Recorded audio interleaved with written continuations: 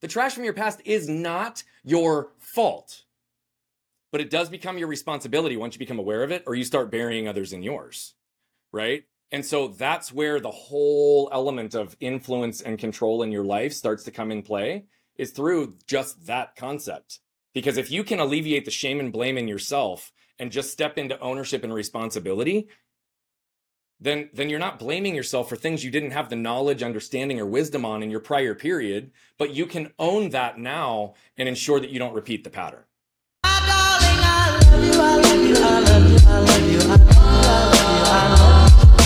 All right, parents, we are back. Welcome back to Parenting on Purpose, your podcast for parenting out of the box. Pretty excited. We have a super impact-driven entrepreneur with us today, Mr. Brian Bogart. Welcome to the show. I'm excited to be here, my friend. I'm excited to have you here, and I cannot wait to delve into your story with our parents.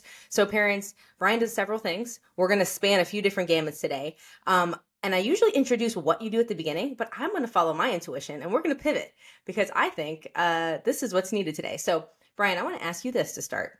What is one thing that you do in your life to show up on purpose? Well, I'll give you two things. I consider myself pretty dense, and I need a lot of visual reminders. So one of the very first things that I learned, and I stole this from one of my old coaches about a decade ago, is just the very simple phrasing of be where my feet are. It allows me to look down, see where my feet physically are, and center in the fact that whatever I'm doing and wherever I am is where I'm supposed to be, so I can allow myself to be present. The other thing that I did, and we'll get into elements of my story as to when this even showed up, but I have trust, surrender, breathe tattooed on my left arm. It's a very strong visual reminder that frankly saved my marriage and put me in a place where I could break generational patterns for our kids. But it was a visual reminder that allowed me to just center in every single moment. Again, where are my feet? And then I need to trust in what's happening, surrender that everything is going to be okay, and it's what's the master plan, and I can breathe through anything. So I do believe that my presence is my present, and I do believe that presence, when done right, can be potent. And so I do everything I can to be in every moment. I love that. Do you find there are specific times in your day, but you have to reference one or two of those things? And is that something that you had to prompt yourself to at one point? And I'm sure now it's kind of second nature, but I'd love to hear about that. Yeah. So, again, there's a whole lot to the backdrop of my story, but, I, for a long time, lived in a place where I was reacting to lots of things that I was unaware of. And whenever I was reacting, I was creating damage. Right. And so, we haven't gotten into any of the build up to this, but literally 2.5 years ago, after 14 years of marriage, after believing that I was in the best place in my marriage that I'd ever been, and after leaving and selling my old business to go help everyone in the world get to the core of who they are, my wife and I sat on our back patio, and she went on to explain to me that things I'd done, patterns that were created 10 years ago, some of which still existed today, had created a path that caused her to lose who she was. It was a dagger to my heart, and I Wow. legitimately didn't know in that moment whether or not I was going to be married for another 30 days. And the only thing binary in my world is that I'm a husband and father, meaning if my wife and my kids aren't good, everything else goes away. Yeah. That's where Trust, Surrender, Breathe got put on here, because we unpacked that I had a pretty deep, dark level of anger that I didn't even know was there. I mean, it was buried so deep it could barely be excavated. And, simple things like my wife just saying, "Hey, honey, what do you want to do with the kids this weekend?" My shame filter would cause me to hear this way: "Hey, honey, you've not done enough to be a good husband and father here recently, so what are you going to do to make up for it this weekend?" Wow. Right? And then immediately I'd react, feel everything chest, and I'd rattle off the 10 things I've done in the last 4 days to show her I'm a good husband and father, and that wasn't even what she was asking. And so a lot of times, yeah, especially in that period of time, that was where Trust, Surrender, Breathe got tattooed on my arm, because I made a promise to her on that day that I was going to do everything in my power to ensure that the negative effects of anger wouldn't impact our house as a result of me, again, knowing that I'm human and knowing that I'd screw up, right? But I am proud to say that almost 3 years later, it's only happened 4 or 5 times, and it hasn't happened in about 18 months. And now I like to say that my wife and I've been together for 17 years. We hid from each other for 14, and she's only felt emotionally safe with me for 18 months. Right? But that was truly, I had to use those tools to really center myself, calm, take a breath, and really decide in those moments what I was reacting to. And that's a lot of what we teach as well today for entrepreneurs and for parents, because 99% of the time, you're not reacting to what's in front of you. You're reacting to the trash from your past that's showing up in cellular memory and causing you to believe it's something else.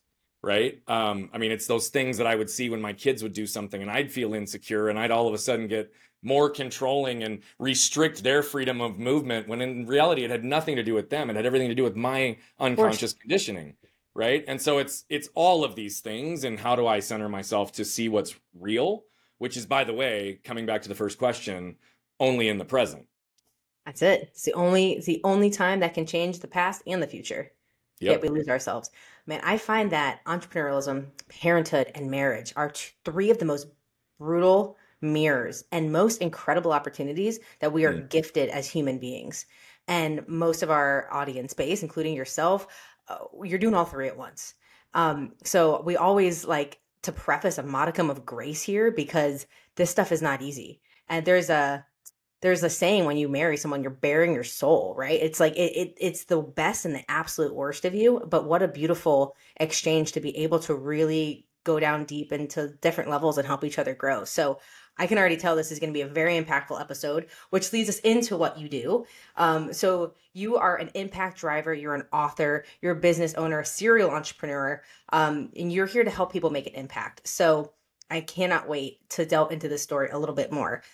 And I have so many questions now from that little snippet. So why don't you start me off with, when did you decide to get in this space? What were you noticing going on Yeah. within yourself? Because one thing we focus on here are people in that transition. We love to interview like 6, 7, 8, 9 figure entrepreneurs with the whole gamut, from people just starting to people who maybe just sold their 9 figure business, and understand that mental transformation. The last thing I'll preface, and I'm going to toss it over to you. We have seemed to notice in life, there's the entrepreneurs that have it all going on in terms of business, but their family and their personal life is just a wreck, right? And I think most of us are getting to this point where it's like we don't want to have to sacrifice one for the other, and not to say that to succumb to like beliefs that you have to go slower in order to keep it all together. But I think of it in my head as like pillars, like or like blocks. You have three basic blocks that you're building together for a more solid foundation. Yep. And actually, one fuels the other, because as everyone knows who's ever tried to start a venture, it's exhausting, and you Yeah. have to have that unit. So what we really do here is we want to help people unpack some of those success principles so that they can tie it into marriage, parenthood, business, and really truthfully all of them, because they all kind of correlate. Yeah. So with that kind of backstory or preface, I'd love to hear a little bit about how you decided this is what I was going to do. I know you've had several businesses, so tell me a little bit about that, and we'll kind of just go from Yeah. there. Yeah, I love even what you just said though, because it is so true, and it is so challenging, and it is not always easy, but it is so rewarding. And I don't believe in balance. I believe in intentional integration, because I do believe that we can have everything we want. It's just a matter of creating that intentional alignment in our lives. So I'm the creator of the Waste to Wealth method, and it's 5 pillars that we've determined for every individual or any organization to identify, remove, or transform the waste they didn't even know existed inside them into wealth generating activities that are guaranteed to connect and convert. Now, there's a whole lot of backdrop to this, but I do need to give you a little bit of context to who I am outside of what I do that led down this path, because a lot of people say, "Oh, how'd you get into this? And what did this look like?" And it was something that happened to me 31 years ago that put me on this path. I just didn't realize it until about 10 ago. Wow. Okay. So when I was 7, my mom, my brother, and I went to our local Walmart to get a 1-inch paintbrush. And as we were headed back to the car, anybody who's known me for more than 2 seconds, if you've listened to this episode so far, I talk fast, I walk fast, I've got a bunch of energy for life, right? And so it wasn't a surprise that I was the first one to the car. But this was back in the days before there was key fobs. So I had to wait for my mom to literally reach in her purse, grab the keys, stick it in the door, and turn it so we could go on with our way. And as we were doing that, a truck pulled up in front of the store that we were at. And the driver and the middle passenger got out. Passenger all the way to the right felt the truck moving backwards a minute later, and so he did what any one of us would do and scooted over to put his foot on the brake. But he instead hit the gas. Combination of shock and force threw him up on the steering wheel, up on the dashboard, and before you know it, he was catapulting 40 miles an hour across the parking lot, right at me with no time to react. Went up to the median, went up to the tree in the median, hit our car, knocked me over, ran over me diagonally, tearing my spleen, leaving a tire track scar on my stomach, and continuing on to sever my left arm completely from my body. Okay, this was August 10th, 1992, 6:10 p.m., 115-degree day. Next thing my mom hears is my brother's voice, who was 14 months older, saying, "Mom, Brian's arm is over there." And as she gazes up the parking lot, she sees a trail of the muscle from my arm cooking like hamburger on the parking lot. Okay, now I have to pause for 1 second because I always honor the woman that's responsible for the fact that I'm here. And aside from my mom, there was a nurse that walked out of the store right when this took place, and she saw the literal life and limb scenario. Rushed over and immediately stopped the bleeding on the main wound and had my arm on ice within minutes. Otherwise, I would either not be here with you today or I'd be here with you today with a cleaned up stump. That's just the reality. Yeah. So what I have to also say is though I've been speaking on stage since I was 7, because I've never been shy, I'm loud, and I have a unique story, the more I've told it, the more I've realized how unique my story is, but also how unique every single one of your stories are. And so what's important, regardless of the extremities of our stories, is that we pause long enough to raise our level of awareness to the lessons we can extract from our stories so we can become intentional in how we apply those moving forward in our lives. Right? I made a choice right after that decision to no longer get stuck by the things that had happened to me, but instead get moved by what I could do with them. And I believe at this point that moved people move people. I'm just trying to move as many as I can through the world because we're on a mission to impact over 1 billion lives as quickly as we can. And so why do I tell you that story? Well, I used to believe it was my transformation story. Right? I used to believe that this is the founder's story. This is it, right? And for a lot of years, that was the case. But there's also a lot that I realized much later that I actually buried. It developed more trash that I hid from, didn't even realize was there. And it had a whole ripple effect of which we can talk about or skip over. But the reality of it is if we just start with this one thing, everybody can identify with this. Okay, I walked out of the hospital and I had a teddy bear in between my arm and everybody said, "Hey, what happened to you?"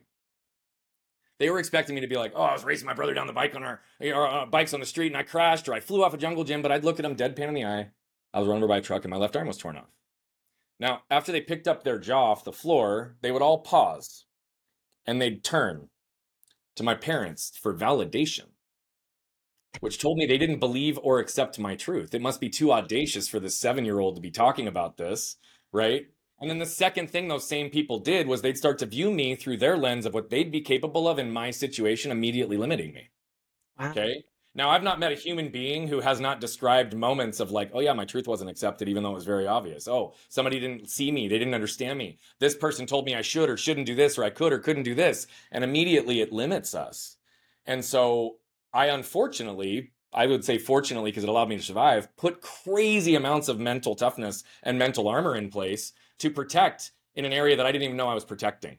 And it served me really well until it didn't. But long story short, I realized that when I shut off physical pain, I also shut off mental pain, emotional pain, and spiritual pain for 20 to 25 years, and I didn't even know it. And so, though I had lots of external success, though I had all the what's the world ever told me I should want, the house, the car, the money, the kids on the way, it cost me who I was because I didn't have a healthy model for chasing it. And so that's what we've built now. We've built a model for people to chase who they are, who they're doing this with, who they're doing this for, and who they plan to impact. Because with clarity on that, who before what will always allow what to be a manifestation of who you are, not the other way around. It allows us to be a little bit more free. But I find that that's what most people want, but it's also the scariest place to be. And if you were going to hide the secret to human development anywhere in the world, put it inside people because they won't look there. It's crazy, right? I mean, it's like all in here. All we have to do is look and turn it. It's so easy to access. It's just everybody's afraid of it because the world tells us not to. And I love when you see it in like movies and film and like what at different type video games. Like I was playing a game with my son the other day and saw something like this. It's like people get it and it's accessible. We just need to be reminded. And for some people, it all clicks in different ways. Yep. Wow, that was incredibly impactful. And you can just feel in your soul how much you've had to go through as you have this model that everyone has their truth and their voice, and this is your level of impact to help them bring that to fruition. It's amazing because we have something similar with like steps of your life. And if you were to look at like a staircase, like a spiraling staircase, I earnestly believe like that vortex that holds, or like, the fulcrum that holds all those steps together, if that's your like linear life path, every single thing that happens to us, for us, with us, in service of us, even though it might feel like you're facing the opposite direction that you want to go at the moment, is all in service of this like path that we're meant to create. And I can just, even talking to you for a few minutes, realize all of these things are helping you to become the father that you are, to become the husband that you are, to become Yep. the movement maker that you are in this world. And it's just amazing to see that and play out in so many different ways with so many different people and so many different circumstances. It just validates the truth to me that everyone's story is in service of who they're supposed to become. We just have to zoom out long enough to give it time to grow and show itself in a way that makes sense to us because we're on the path. We don't see it until much later.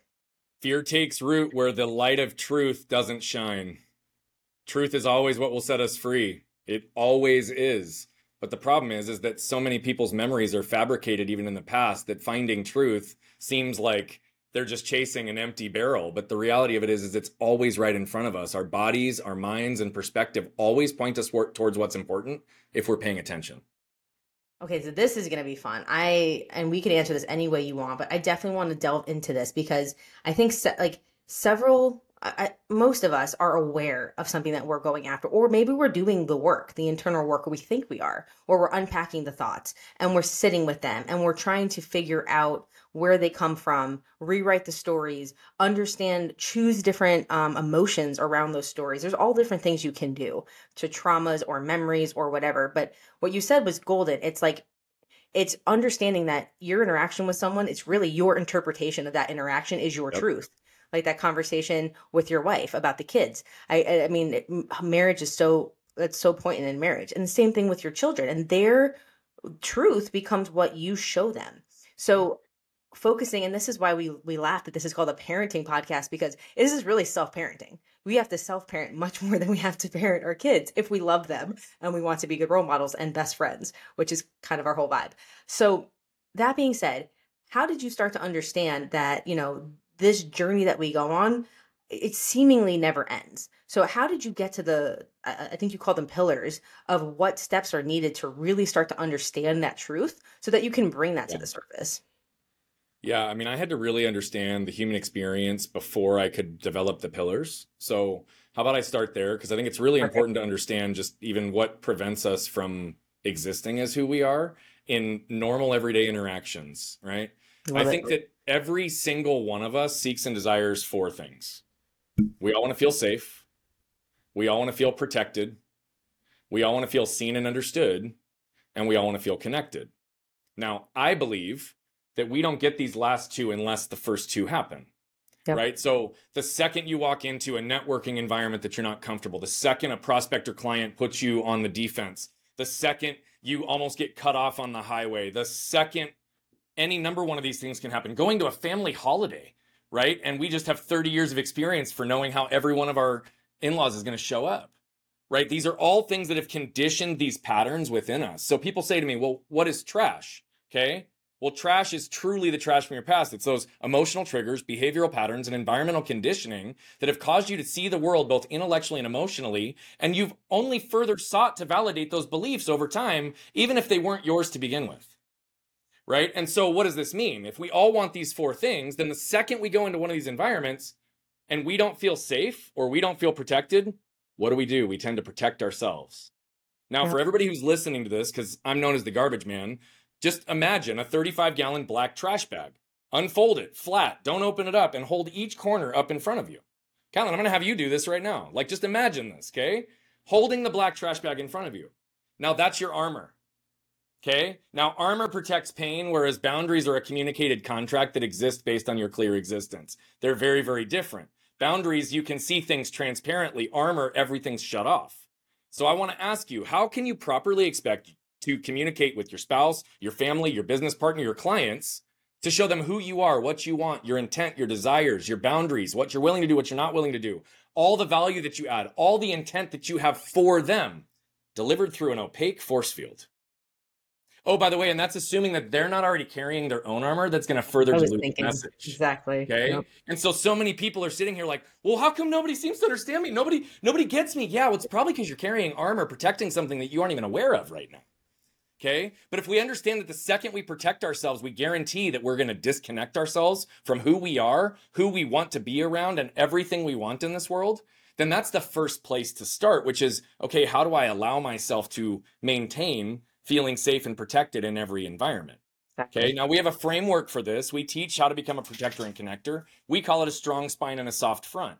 Meaning, if you've done the work to unpack the patterns of your past, you know what you're looking at, then what does that mean? I can stand unwavering in any environment. I don't need to worry because I've got that strong spine. I know exactly who I am. I know my value. I know my worth. I know my boundaries. I know where I've been burned and where I'm not ever going to be burned again. But I also don't have to protect because I know all of that. I'm clear. Mm-hmm. So I can drop my armor. I like to envision my wife and my kids when they want a gentle dad. They don't want to lay their head down on a metal chest piece of armor. They want to lay it down on my heart and feel my rhythm and my heartbeat. And so this is the framing of the human experience that really developed everything in the 5 pillars. We had to understand that a little bit because, again, the second we protect ourselves, we disconnect ourselves. And that's what most people don't understand. They walk around with this armor that's incrementally crushing them the longer they carry it and disconnecting them from everything they ever wanted.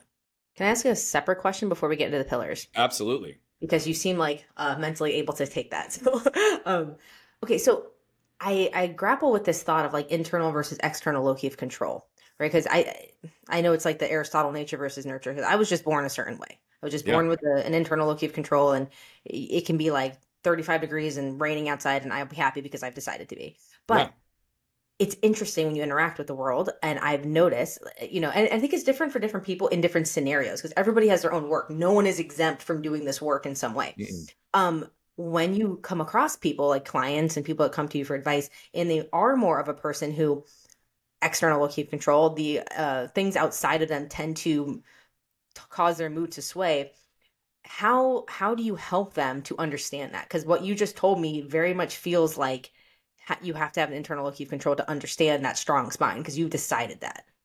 So I would argue that that's true, but what I would also argue is that there's a lot of people who have an internal element of control that's only mental and intellectual, and they've cut everything off here at the neck and they live up here in their head. I know I was that person, okay? I was told that if I'm mentally tough, if I'm mentally strong, that I can do everything. But I can tell you for a fact that after 13 years of doing that, when I was 20, I re-broke my left arm, almost lost it again, and went 10 months with it hanging by my side, which caused me to really go inward even more. Wow. It caused me to realize how disconnected I was. I was resentful. I was angry because I was surrounded by people, but nobody was there for me. Now, here's the reality. I don't have any negative energy towards any of them because what I realized relatively quickly is they bought into my narrative, which was Brian's good, Brian's strong, Brian's capable, Brian can do anything himself. Mm-hmm. They bought into my narrative because I advocated it so strongly. I'd protected myself using a mental toughness narrative alone.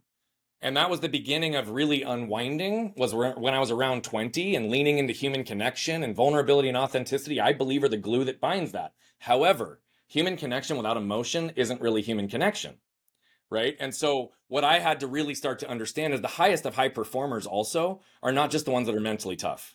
It's those that understand both their intellectual and their emotional narratives and can balance and regulate between both because they both tell you the truth and they both lie to you.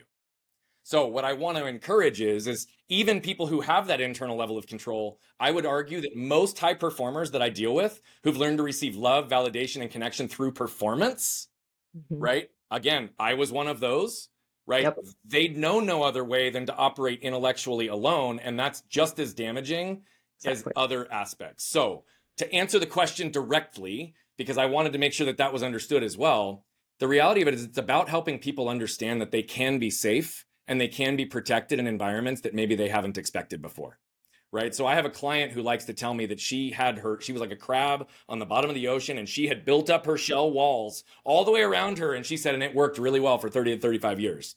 And then she said, and then I met you. And you walked in and in 2 minutes, you like knocked out my entire armor because you actually saw me for the first time. Sometimes people just need to be held in a space where they can be objective and non-judgmental and know that someone just sees them for the first time.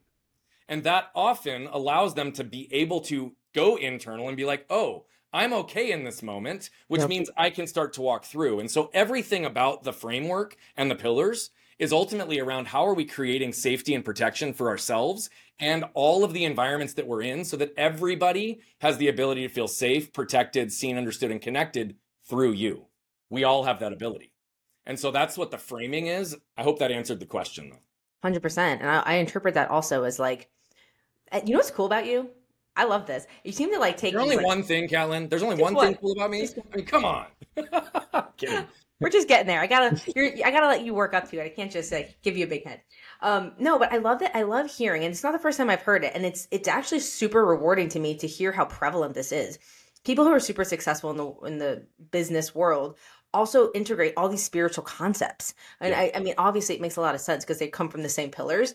But again, back to this whole mission of some people are just so disconnected, and they're like building one pillar so high, and it's like a house of cards. Whereas people who get it and it's integrated, it all clicks into place. And I feel, and my whole hypothesis of doing this podcast is that when you can help interlock those as you grow, it makes everything happen so much You're faster. exactly right. Just like parenting, entrepreneurship, and being a spouse, right? It's no different. They are all integrated. I believe we exist in four pillars of self: mental, physical, spiritual, and emotional, Yep. right? I also believe that the world's taught us not to think, and they've also told us not to feel.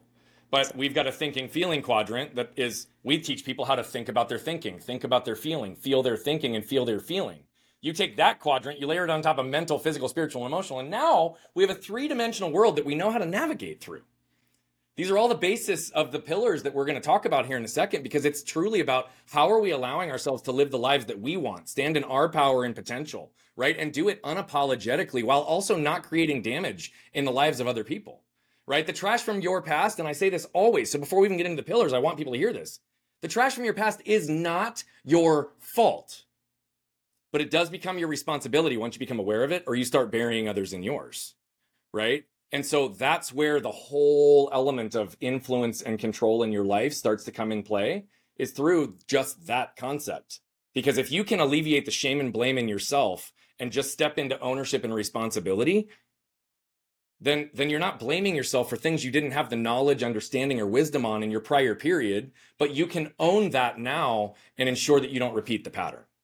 And we're going to get into the pillars after this, I promise. But I love what you just said because one is in service of the present, one is taking responsibility and empowering you to make a decision. And then one is feeling the past, which we've already talked about, Yep. cannot change anything about the future, except for you having similar thoughts in the future. Now you're propelling them both areas. So Yep. I love that. That's amazing. All right, let's get into these pillars. Yeah. So the first one might seem a little bit cliche. And before I tell you about all five, understand that these are not linear. These are not linear. They're more like an infinity. They're going to weave in and out of each other in perpetuity for the rest of time, because there is no final destination, only constant evolution of self. Okay. But the deeper you dig, the more free you're going to be, the more treasure you're going to find, and the more you're going to understand how to transform your waste into wealth. And that is where freedom exists. Okay. It's just inside of you. So the first is awareness. Okay. But this is not awareness in the traditional sense, because what I find is with therapy and even many coaches that help walk people down, when people go on this self-discovery journey, this self-awareness journey, I want to become self-actualized. Typically, most people just become more aware of all the ways that they should be judging themselves. That's not what this is about, okay? Because it defeats the entire purpose. This is not just becoming more aware of all the ways that you should be judging yourself, but awareness instead is about extracting how you feel, the narratives and the lessons tied to your experiences that allow you to see yourself more clearly, okay? So I had to become aware that in my situation, I was showing up with shame in my business as well. We ran a very successful business. I consulted with a lot of companies that were 50 million to 5 billion in sales, complex, long sales environments. But I'm fast and I talk loud, and I was always the youngest in the room. So it'd take me 18 months to get all the buyers in the room. We'd bring our teams in, and then inevitably someone from my team, either an associate or a partner, would lean over and be like, shh, Brian, you can't talk so fast. You can't talk so loud in here. And because I wasn't strong spine and soft front at that point, what would I do? I'd shrink down and I'd start to Mhm. bite my jaw, and I'd literally feel myself lock up like my voice wasn't worthy. Okay. I had to become aware that I would react in situations like that with my wife that I described earlier, because if we cannot raise our level of awareness around it, we cannot be intentional about it. And I tell you that my wife and I, literally for 14 years, when we sat on that back patio and I finally got it, she's like, I've been trying to tell you this for a decade. How did you not know? I don't know, but I didn't. But now I do, which means I have to step into it. Okay. Exactly. So the next step is ownership. Okay. This is actively accepting your part, your responsibility for all of the issues in your life, business, relationships, and health. Blame and shame are off the table because they literally serve zero purpose. This is about perspective seeking. Now, I believe that this whole process is about getting ourselves to calm that fight or flight response to be able to respond versus react. The problem is that most people don't even know the full depth of what they're reacting to. Okay. But ownership is accepting the fact that whenever I react, I'm creating damage. Damage also means that I have to spend extra energy, extra time, extra resources, extra capacity to neutralize or diffuse or repair the damage that I've just created. By the way, that's going to be the case for me and anyone that I created damage for. Yep. So ownership is also looking for repair. Okay, now, when my wife and I unpacked our anger and we started to go through this process, part of repair for me was going and sitting down with people in our lives that might have been impacted by this, again, when I was unconscious to it.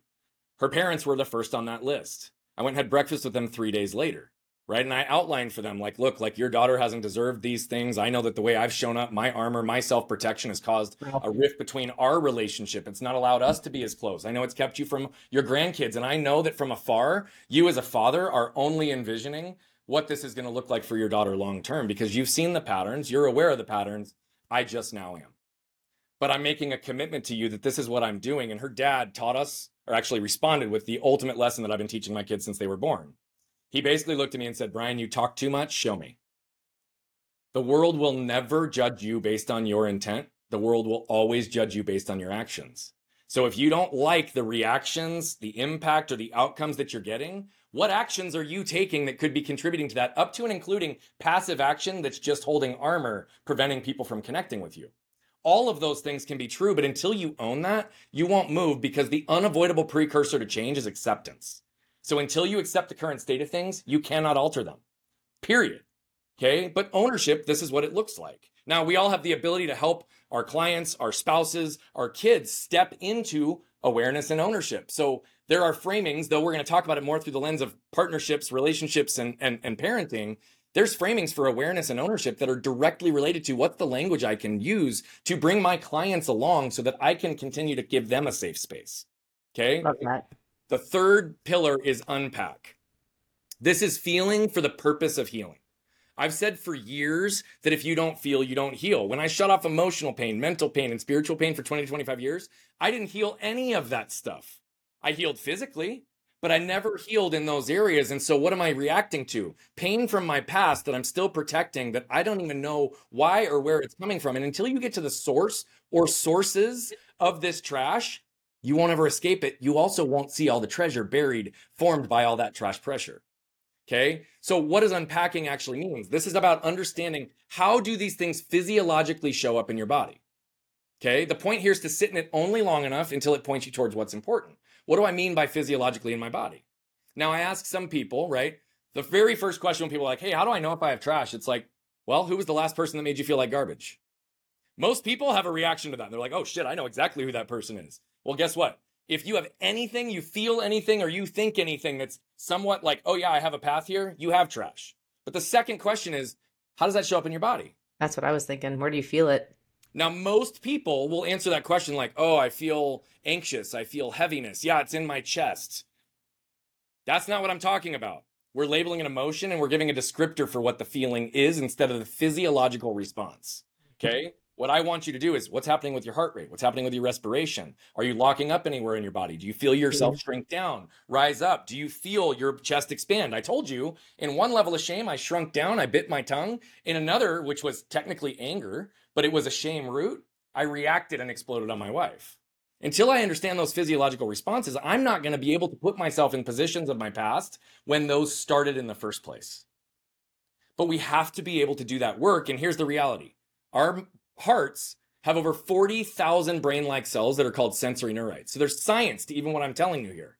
Sure. They've shown and studied that if you go through the intellectual process of unpacking the patterns of your past alone, that you will not actually heal. You won't change, because until you complete that 18-inch journey from your head to your heart and embody those associated emotions and physiological responses, then you don't give those 40,000 cells a chance to heal. Can we pause here? The cellular memory will continue. This is important because I think there's so many people, I mean, even like 20s and 30s have spent thousands, hundreds of thousands of dollars on retreats, on this, have to change their whole life, have to get rid, like leave their marriage, do all these things to do the work that is, you know, said we need to do to help with this. And what you just said, like, answers that question. So I want to give some tactical, like, background to like what to do there. So if you are a person who is journaling or is meditating or is praying or is doing all of the things, and you don't feel like something is changing, that's because you're intelligent, and your head and your heart and your stomach all have brain-like neurons because they're all different brain centers. You're telling your body's telling you that it's not healing. So I want to hone in on what you just said one more time. Can you wind that back for me? Yeah, let me give you an example on this because I think it'll be applicable for people to actually do something with it. I had a client that I was on a call with a couple of weeks ago. Now, I'm not going to give a lot of details because there's a lot of his story that's his to share and not mine. But he's been dealing with some physical challenges in the last 6 to 12 months that are very unique and different for him. But it's stirred up a lot within him. Okay? 3 weeks ago, he was with his family out on the East Coast, and they were at the ocean. They were at the beach, and they were there to have fun. Now, because of his physical challenges, he couldn't get in the water. But he's watching his wife and his kids play in front of him, and he's feeling this sinking feeling, this complete retreat, this complete armor when he wants to be centered and in that moment just enjoying what's in front of him. But yeah, he wants to be in the water also. Okay? So he almost brushed over this in our coaching call, and I calmed him down. I was like, stop. He goes, what? I was like, just stop for a second. Take me back to the chair. You're sitting in this chair on the beach. What were you feeling in your body? Well, I don't know. Okay, well, we're going to sit here until you know. Put yourself back in that space. What were you feeling?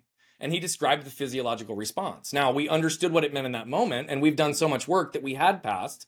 But what did I do in that moment? Immediately, once he could get to the physiological response, not the descriptors, not the emotion, okay? Then I took him back and I said, when was the first time you remember in your life feeling this exact same thing? Now, what's interesting for him is he didn't have an immediate click, but many people, when put into that situation to feel it, go immediately there.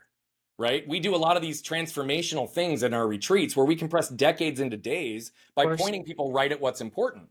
Okay? But this is exactly what happened. 2 minutes later, he came up with 2 stories that were highly relevant to his conditioned belief on what he was reacting to in that moment, which had nothing to do with his kids and his wife in front of him or his inability to be in the water. It had everything to do with the belief systems that were ingrained in one situation when he was 12 and another one when he was 14. Okay? But when we have the ability to start to create these patterns and unpack that, that's where we can heal and move. Okay? Because we can start to realize that we're not reacting to anything to do with what's in front of us, but everything to do with what's actually going on in the past.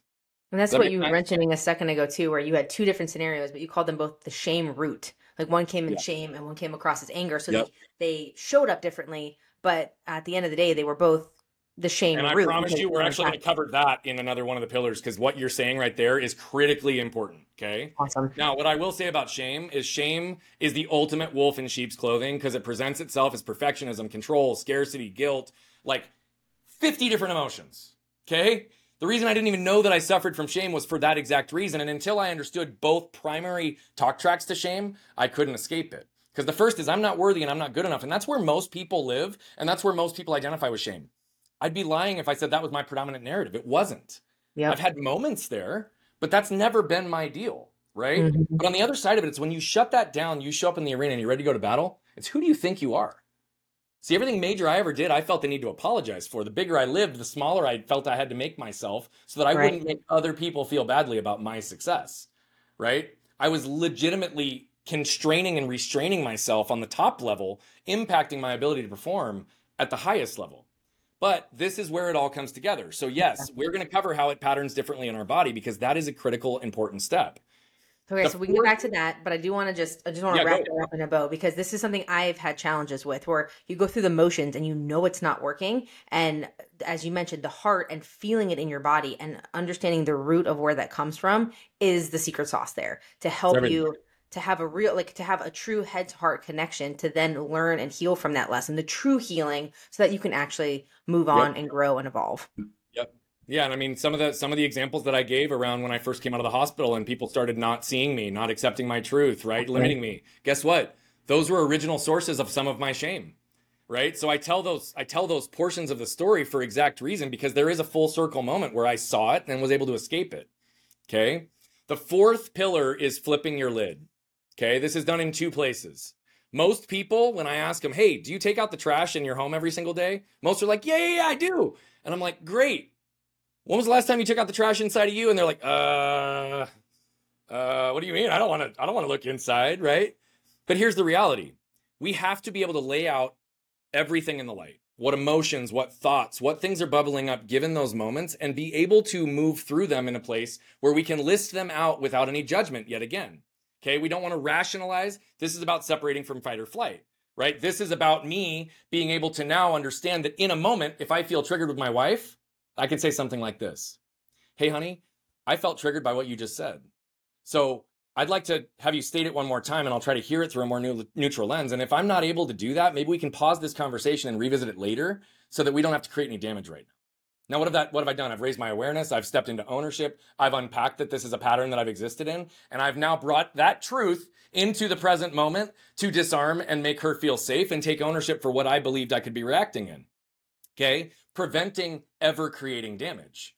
Now, flipping the lid is one of the most critical places. This is where we can reclaim conversations with our spouses, our kids, ourselves even, right? Yeah. To be able to just really understand what's happening in front of us. But the second place we do this is what we call scanning the can. It's still under the flip the lid, okay? This is also leveraging some more science, because what do I want you to do? I want you to spend 5 minutes at the end of every single day, before you step into gratitude, before you step into visualization, to identify those moments that you tripped on your trash today. Those moments that you were triggered, you felt unworthy, disconnected, isolated, alone, right? Scarce, guilty, whatever the case may be. Any low frequency energy or emotion, I want you to identify. What happened? What was I feeling in my body? What might that be connected to? Like, take toll on it and understand what needs to be removed, what needs to be transformed, and what do you just have to completely ignore because it isn't going to serve you. But here's the truth. If we take out the trash in our houses every day, it's because we don't want it to stink the next morning. But here's the thing. When we go to sleep, we are committing things to cellular memory, because stage 3 REM sleep is actually where memory consolidation takes place. So if you've not reconciled these things, then anything you're carrying today that you've not cleared from your consciousness before you go to bed, guess what? You've just compounded the same pattern from the last however many years you've been alive. So you can break the pattern today just by taking ownership real time of what's happening. This is what flipping the lid is all about, okay? Now, the last is arguably the most important step, because this is where we move, okay? All of them are critical because they won't work without each other, but move is where it happens. This is, how do these emotions move through you? How do they move through your world so that you can move through them, okay? Right. Now, the physiological responses that we talked about, this is where it starts to come in. Now, I have 5 different ways that shame moves through my body. 5 different ways that shame moves through my body. I have 6 different ways that anger moves through my body. Now, why is that important? Because now I can start to center and see them for what they are without judgment, and I can start to pay attention to how they're moving in my world, i.e., where am I getting triggered? Exactly. Now, I have over 50 shame triggers that I'm aware of, and over 60 anger triggers that I'm aware of. But this is where the patterning starts to give you power, because I can now start to know with absolute certainty that when my body feels this way and it was triggered by this, that it has nothing to do with what's right in front of me, and I can let go of it very, very quickly in the moment. Okay? Why is this important again? Well, because I have 2 special needs kids. One of my anger triggers is sensory overload. So when our doorbell goes off and our 2 chihuahuas start yapping at the top of their lungs, and I just feel the edge and I want to scream, if I don't connect that in that moment quickly, and one of my special needs kids jumps into my lap, what energy are they getting from me? Nothing to do with them, and everything to do with what I was reacting to internally, right? And that happened way too many times in my life. But this is how we move through it. So I then ask people, hey, do you know what it feels like to get triggered? I've not yet a person who I've met who's been like, no, I don't know what I feel like when I get triggered. Everybody's like, yeah, I know exactly. How quickly you notice it? Well, like almost in that instant. Great. So here's what I want you to do. The next time you get triggered, I want you to pause immediately and ask yourself 2 questions. Is what I'm reacting to right now due to what's right in front of me, or the trash from my past? Here's a little trick. 99% of the time, it's going to be the trash from your past and nothing to do with what's in front of you, okay? But then the second question is, what am I protecting right now? Because the reality of it is your reaction is being delivered through armor and self-protection. So even if you've not been able to find the source in your unpacking, if you can in that moment really slow yourself down just for a second to understand what are you protecting right now, it'll point you towards what's important. And this is where we start to create so much freedom. I love it. Okay, so the what you're protecting, and then that's how you start to understand, like, basically the trash bag analogy that you went over earlier, that you're just not showing up authentically. You mentioned that you have 5 or 6 different ways something shows up in your body. Do you find those are like unanimous, or are those going to be different for every person? They're going to be different for every person. because they're going to be highly based upon the sources in those moments that put that intellectual and emotional response in place in the first place. Okay. Now, sometimes it's due to a trauma like what I walked through. Other times it's how your grandpa looked at you when you loaded your dishwasher incorrectly at 4, right? Sometimes it just has to do with that one time that your parents took your sibling to something special and fun and you felt like you were missing out and weren't the worthy, grateful child, right? It could be any number of these little tiny micro moments. But that's why it's important to remove the shame and blame, because most people are like, oh yeah, I had a good upbringing. Oh yeah, my parents were great. Oh yeah, this and this. I'm like, okay, well, great. But Yeah. then we start to unpack the religious connotations and the ways that control seeped in through there. We start to unpack the unconscious bias and, oh, the anger that dad actually had when I was growing. Like all these little things that we just tend to minimize and push away, they all created belief systems in those moments that the rest of your life has been validating because you didn't see another way. So many things here. Like there's no wrong. Like and for the most cases, these people, like there's no malice into what they were doing. May take the grandpa with the stern look when you were doing, like they're just a product of their environment and reacting through their whole life because that's what they Right. were taught. I find this topic so fascinating because this whole human condition situation on this ball hurling through space that we're, doing, it's like it is unavoidable to go through what we're going through. Yet the Right. tools that are they're so, how do I say this? They're there, meaning the tools really are looking inside, but it's just our society does not align with how that works. So it's so awesome to see people like you showing up in the world to help provide some of these tactical tools, because I can see this being very impactful for people, especially people who are just aware of what's going on in their life and they want to take steps to change it. Like this is awesome, but it is so fascinating. Like it's like, the guru who can answer all these people's questions yet has struggles on their own personal journey, because this is the journey, right? But I always like to We're highlight that human. there's no We're wrong. human. We all have these moments. I mean, here's the reality. I had a reactionary moment to my wife just yesterday. Just yesterday, right? And I didn't see it clearly and I didn't understand it. And I was like, why are we disconnecting here? What's going on? I just had this heightened little energy and emotion. And then fortunately, no damage was created. There were no reactions on either side. Like there was a lot of grace because we've put in the work. We've Hmm. reestablished trust on a deep level. But what did I do? I went and I actually sat with it for a few minutes because I'm like, this doesn't make any sense. I didn't just ignore it. I wasn't like, oh, it's just going to go away. What was I doing in that moment that caused me to show up that way? And here's the reality. My wife had left for about 30 minutes. She had an errand to run. When she got back, I went into the kitchen and I said, I need to talk to you. And she had a little bit of like, what do you need to talk to me about? Like, what do you need to say? And I'm like, sweetie, I just wanted to apologize. I wanted to tell you that what I did in that moment was definitely out of self-protection and I didn't see it. And thank you for staying calm in the moment. Fortunately, nothing bad happened as a result of it.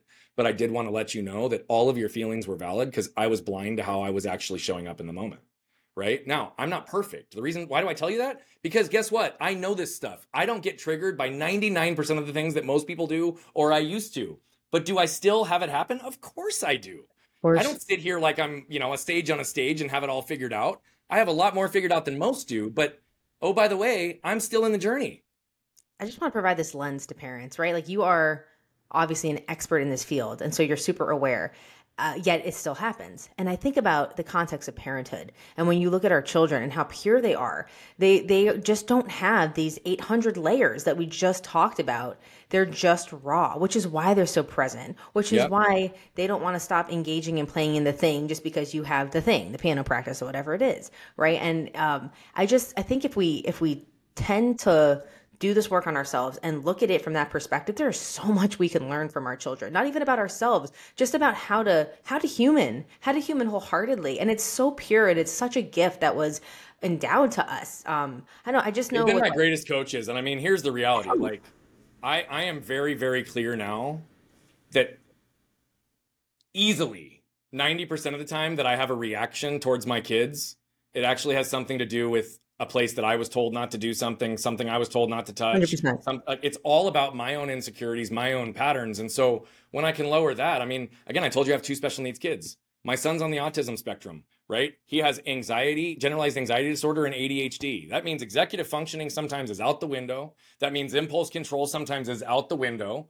right? And before we understood this, our kid would be having a reaction or a fit in public. And both my wife and I, though we were trying to do what we could to protect that, What are we concerned about? Oh man, our kid's making these. Of course. Oh, shh, we need to be quiet. Oh, instead of focusing on protecting our kid, regardless of whatever the hell the world is saying, right? Yep. Our tendency, even in that time, because we didn't know, was to protect against this. It's like, oh, even though he'll actually be calm, he won't be crazy if he's on a screen when we're in a restaurant, right? We would like not let him be on there because what did the world tell us to do? And we were trying to react and I protect know. ourselves when in reality, our number one job is to protect our kids. And This is what I so, love. It's like you yeah, have to go through this yourself to you have feel to. the feels. And it's like, if you were to really think of it, like I offer the perspective of, yeah, boiling down into a fit for 30 seconds on aisle six, while maybe not like great to the masses, it's exactly what your body physiologically wants to do Yep. to then be regulated. And Yep. now you're at homeostasis and you're fine. But what do? That's not pretty. Let's repress. Hence Right. the trash piling up. I just feel like they're such great educators to us if we have the right heart to I listen. 1,000% agree. And, at least in our household, it's been really beautiful because my daughter is a little clone of my wife and my son is a little clone of me. Now, they've got really good blends of both, but what does that mean? I had 14 years of experience with my wife so that by the time my daughter was actually communicating and moving through the world, I was really quickly able to see the same patterns in how I've had to respond to my wife over years. But guess what? It was blind spots for her and vice versa. She'd be like, hey, have Exactly. you ever considered trying this with Blake? Well, no, I haven't. She's like, well, I've been doing it with you for a decade and I know it works. Oh, okay. Well, Awesome. we can lean in and learn so much. And you know what's funny? I love this because you can do it on your own. It's just going to be a lot harder.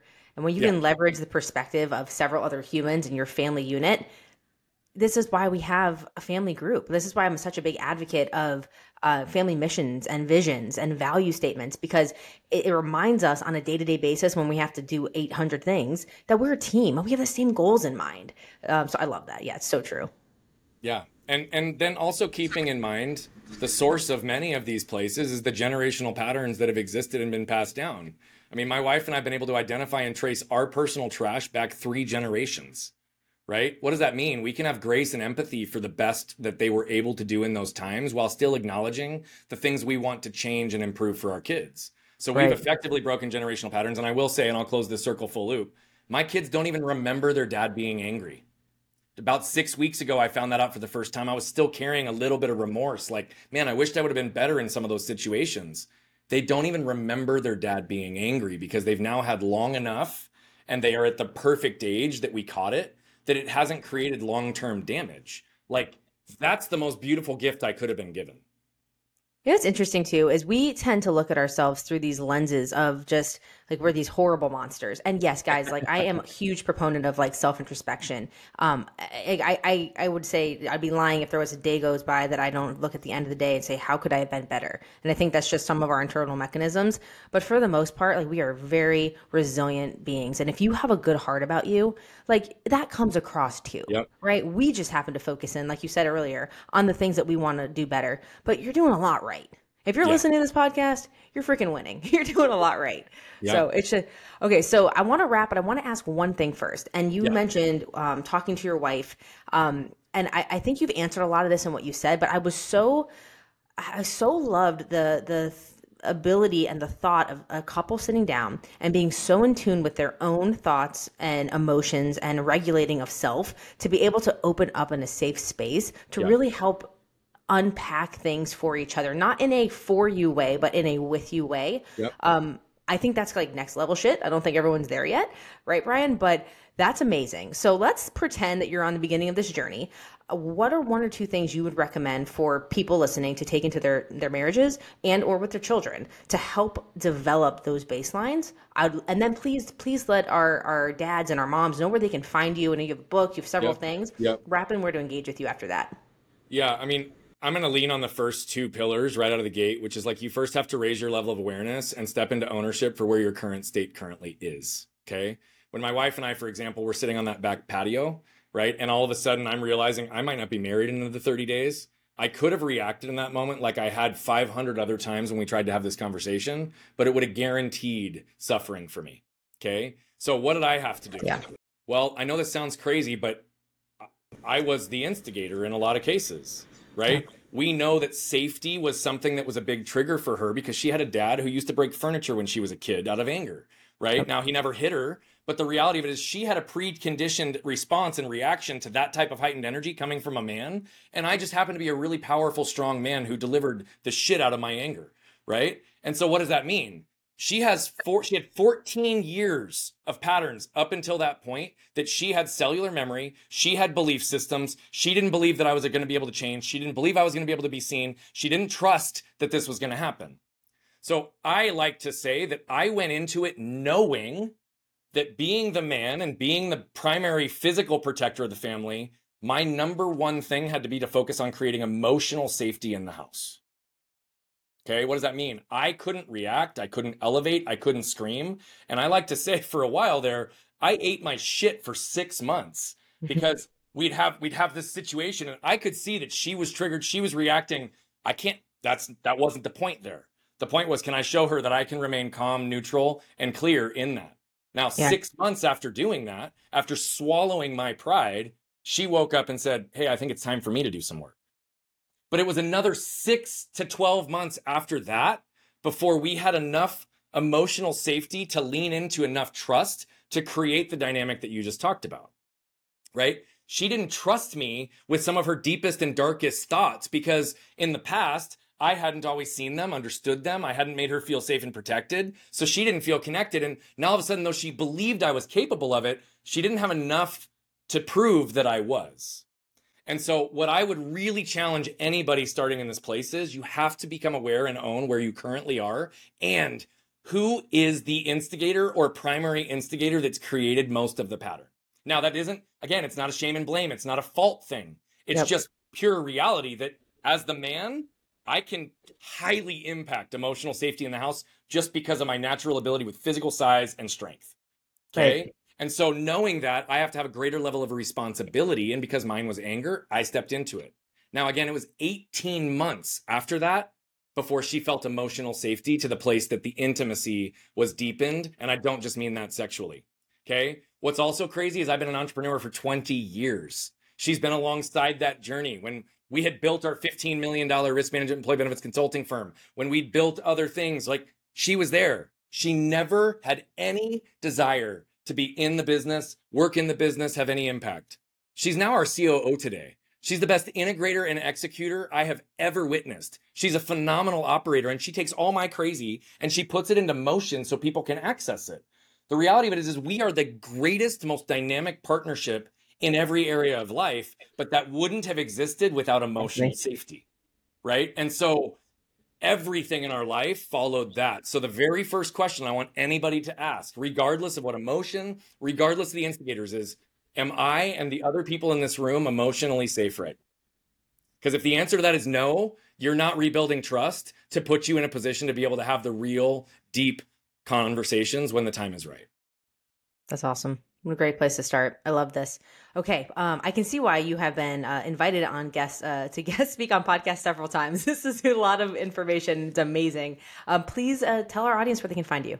Yeah. So if you're a web person, you can find me at brianbogert.com. You can go to @BogertBrian. But I actually have something even better for you. We run 3-day virtual summits where we actually are showing people the whole process of transforming waste into wealth, not just in themselves and their families, but in their business, integrating digital marketing approaches and ways that we can utilize this. And for everybody that is here today, I have a link for you, but I have to literally read it and find it to you. So here's where it is. Hold on. It's going to be go.brianbogert. Oh no, I'm going to have to send it to you afterwards. No, it's go.brianbogert.com/amplify. And if you use the VIP code VIP100, you'll get free access to our 3-day event. We run them every month. That's awesome. Yeah, I definitely will link that down below as well so people can integrate and join you. And I also have several masterminds that I run with businesses that I'll absolutely tag this in because I think people would see a lot of value in this and help spread value in the world. So yeah, see? So what happens? You give selflessly. That's amazing. Brian, thank you for being here. What an incredible talk. I really enjoyed this as a self-awareness piece of my own life. Can't wait to go kiss my children and my husband. So thank you for showing up authentically. Parents, thank you for showing up authentically. And shout out to Steve, because Steve DM'd me about a month ago asking for a curriculum and an infrastructure to help with self-development. And that is how we found Brian. So Steve, thank you. Parents, thank you guys for your messages and telling me what you want to learn. And I'll go find amazing people like Brian to bring us that information. Again, guys, my last plug of the night, lean into these coaches. I get DMs constantly from people who have used other coaches and other speakers, and I've seen some of the success stories in their lives. I'm actually working on some pieces to share some of that, but it's like the most rewarding, incredible thing to watch. I'm just so proud of this community. These people are amazing. So thank you, parents, for showing up. You guys know the deal. We'll see you next week. And until the next time, stay beautiful and stay inspired. Bye, guys.